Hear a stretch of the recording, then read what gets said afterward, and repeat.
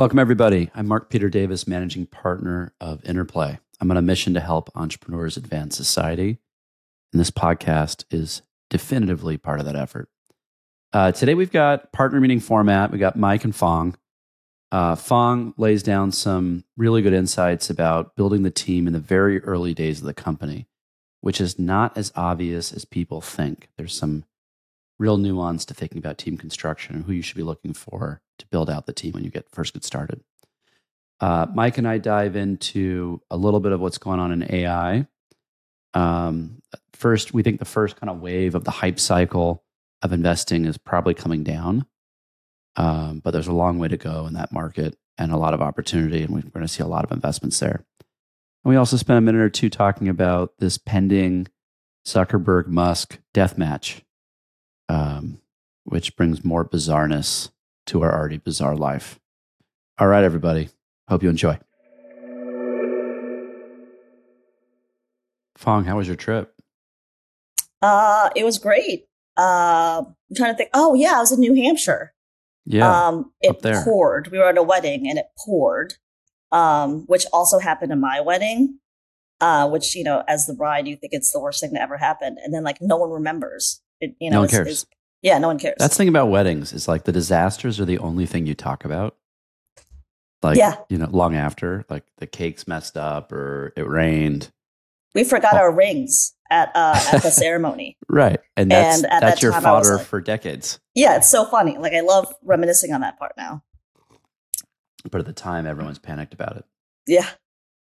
All right. What do you have for this week?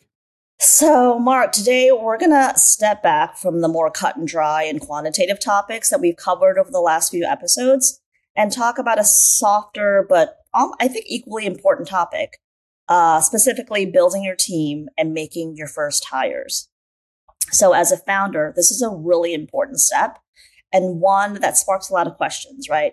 When should you make your first hires? What roles should you fill? How do you find them? That's what we're going to try to answer today. So let's tackle the first question. When should you make your first hire? The short answer is as soon as you can afford to. And that may seem simple, but there are some interpretations here, right? So when you can afford to probably means you've gotten some validation on your business and on your product.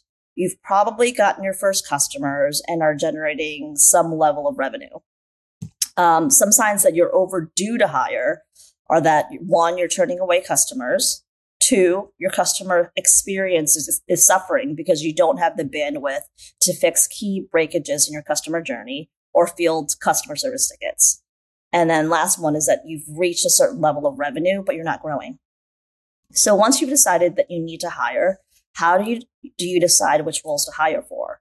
There's just so much to get done and everything's so important, right? So sales, marketing, product development, customer service, finance, the list just goes on and on.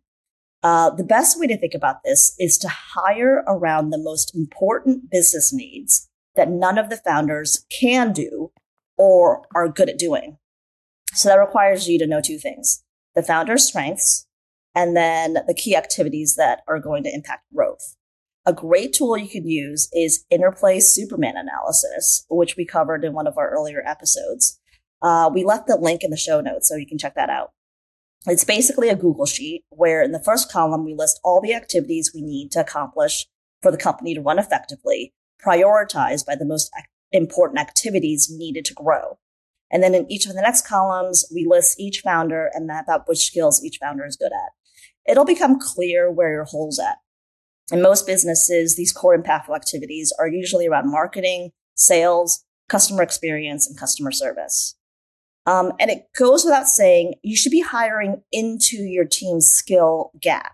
It might be tempting to say, well, sales is the most important driver of growth. And even though I'm already really good at sales and we don't have anyone who's good at customer service, we should double down and hire another salesperson.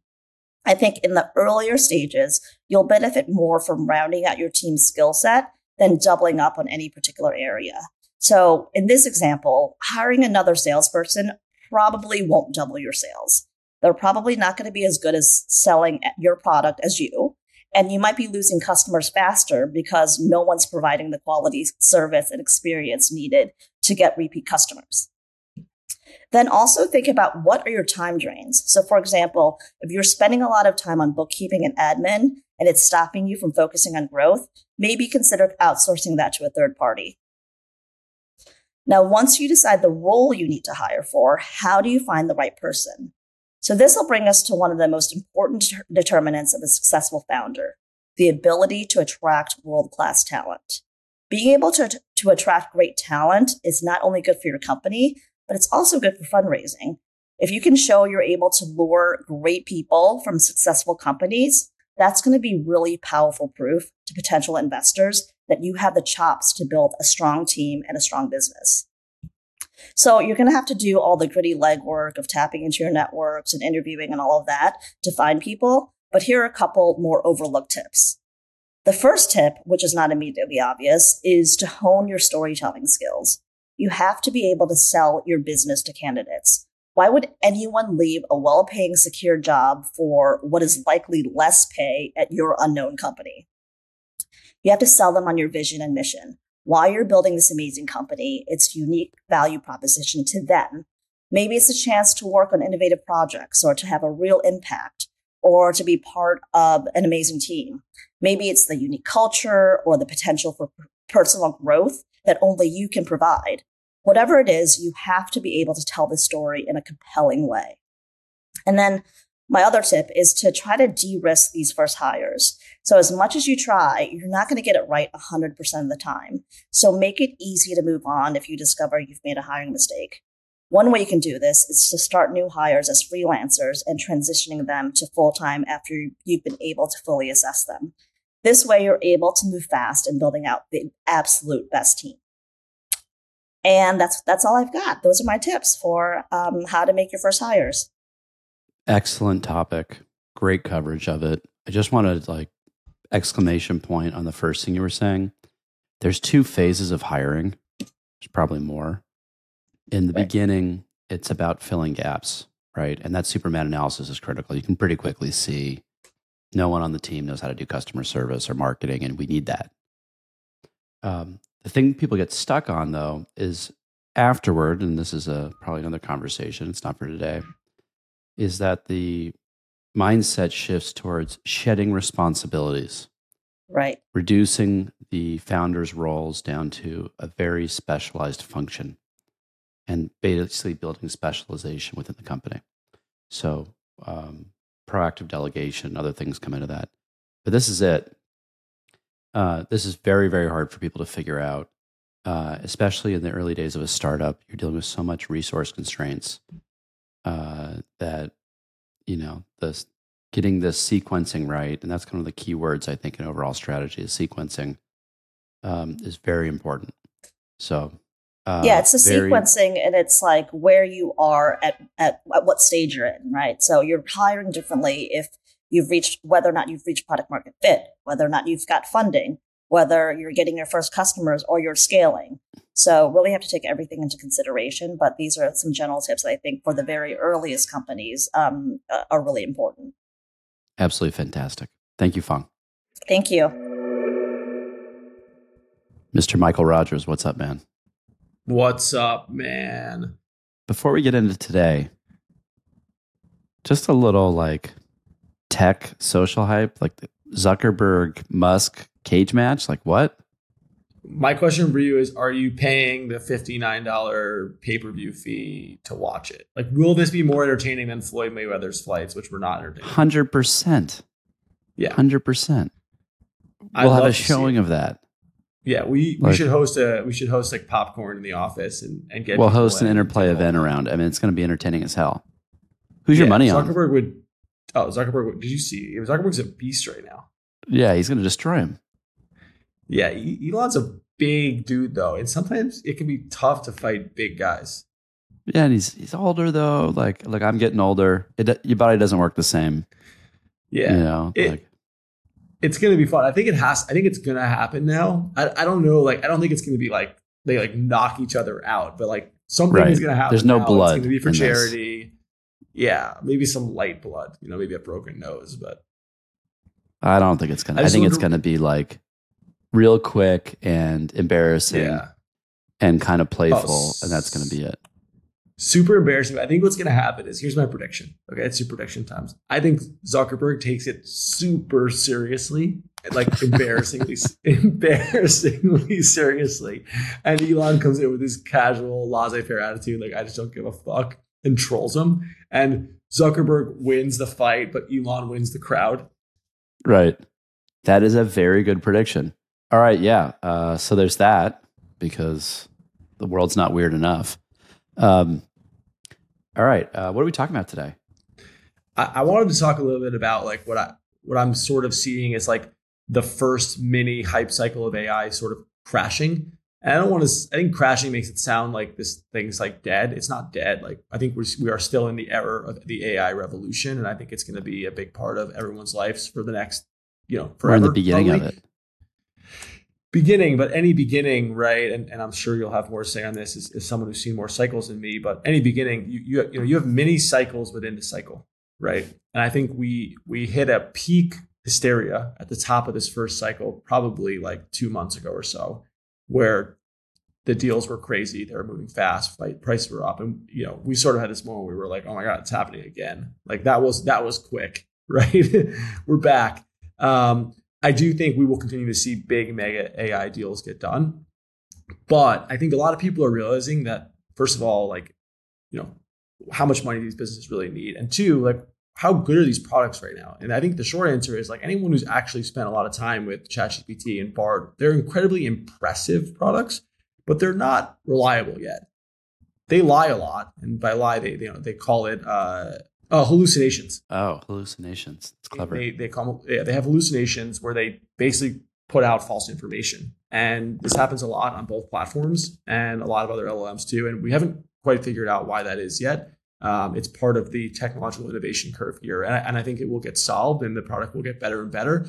But for now, they're not really totally trustworthy or reliable products yet. And I think a lot of the things being built on top of them are also not.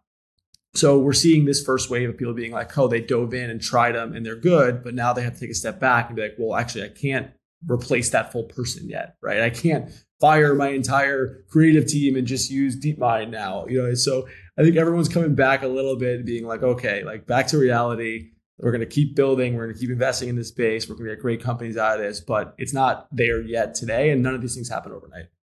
And the euphoria is understandable. I mean, We've been living around machine learning and everything else for more than a decade now. It's obviously been around longer, but like from a part of the narrative that we're seeing as investors, it's been around for a while. And this was really the tipping point where first time there was a commercially viable API where people could plug in and use stuff and it was available to the public. I mean, I have the ChatGPT app on my phone. I highly recommend if people don't have it, you get it.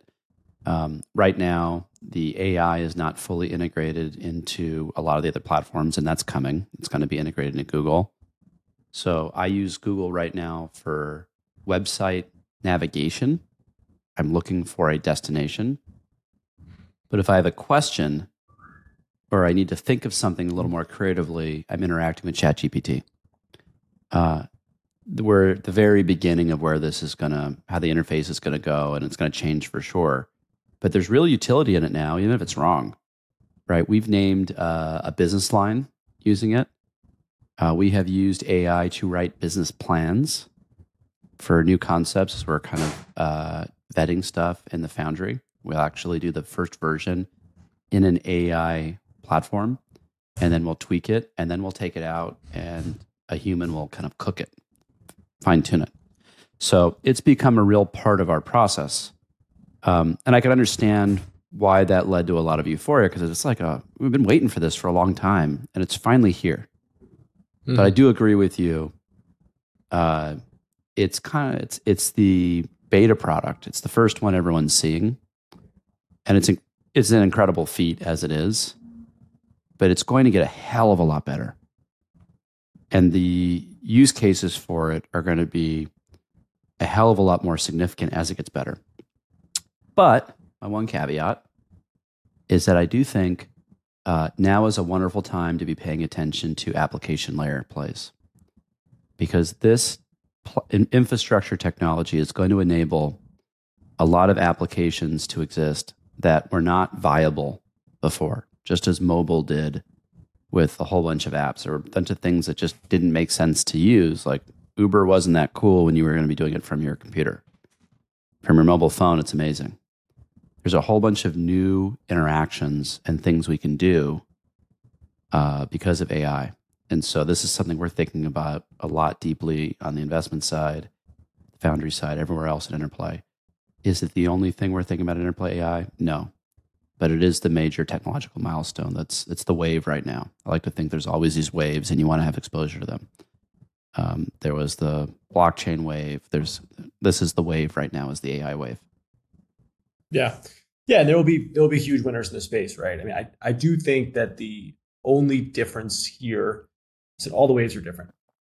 This one feels to me like the large majority of the value is going to accrete to the already largest players in the space, in the ecosystem, where previously the shifts allowed for lots of new entrants to build big companies. I think you will still get big companies built. I think there'll be great opportunities to invest.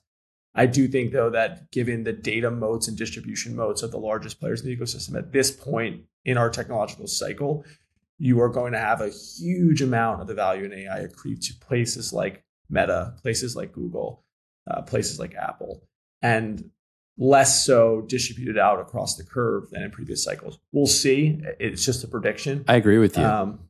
Yeah, I agree with you. I mean, it's like very parallel to the mobile phone, right? iPhone comes out. There's 10 million apps on there. There's 50 that matter, maybe 100. Right. That are independently great businesses. And the biggest winner of all isn't those 50 to 100 apps. That's where we focus on investing as early stage investors. The biggest winner of all is Apple. Yeah. They're the gatekeeper, taking a toll on everything. So I think that's going to be the same thing here. The big tech's going to win with the infrastructure. The application layer is the opportunity for early stage investors. And there's going to be a lot of noise and a few really novel new technologies that are game changers that are going to come out right now. And that's pretty exciting to me. I think it's going to, if I think about pre-mobile, just as a consumer, to post-mobile, quality of life, way better. Pre-AI to post-AI. Oh, well, there are side effects for sure. I think quality of life is about to get way better for a lot of folks. Yeah, I agree. Cool. All right. Thank you, Mike. All right. Thanks for listening, everybody. Hopefully that was helpful. Another good sesh over here at Interplay, and we'll catch you all next week.